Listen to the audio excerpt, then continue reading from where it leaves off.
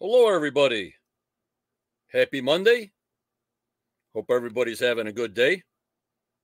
Starting a new series, which will be called Doug's Data.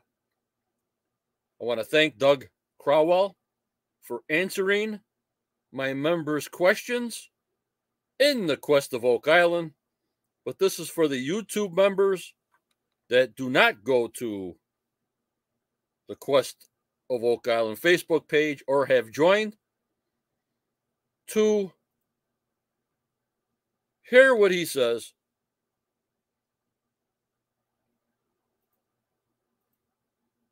And that's what this Doug's Data is going to be about.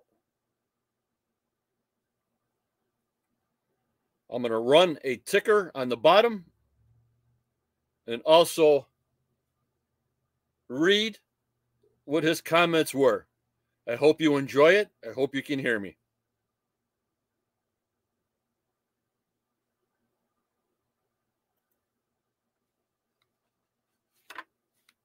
Here we go. This is from Doug now. The swamp was smaller in the greater past, but was much deeper in that smaller inlet. Up to 22 feet the swamp was. Somewhere around 1200 AD, the swamp was shut off from the sea, enough for the sediments to start collecting, and the swamp began to fill in. Member Garth, Doug, could it be that small if a sailing ship was sunk in it? Doug's response: Hi, Garth.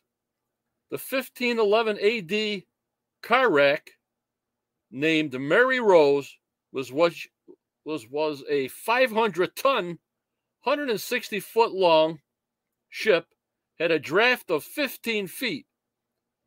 It was quite a large ship. Columbus, his ship, the Santa Maria, was only about 63 feet long, and 150 tons, for instance.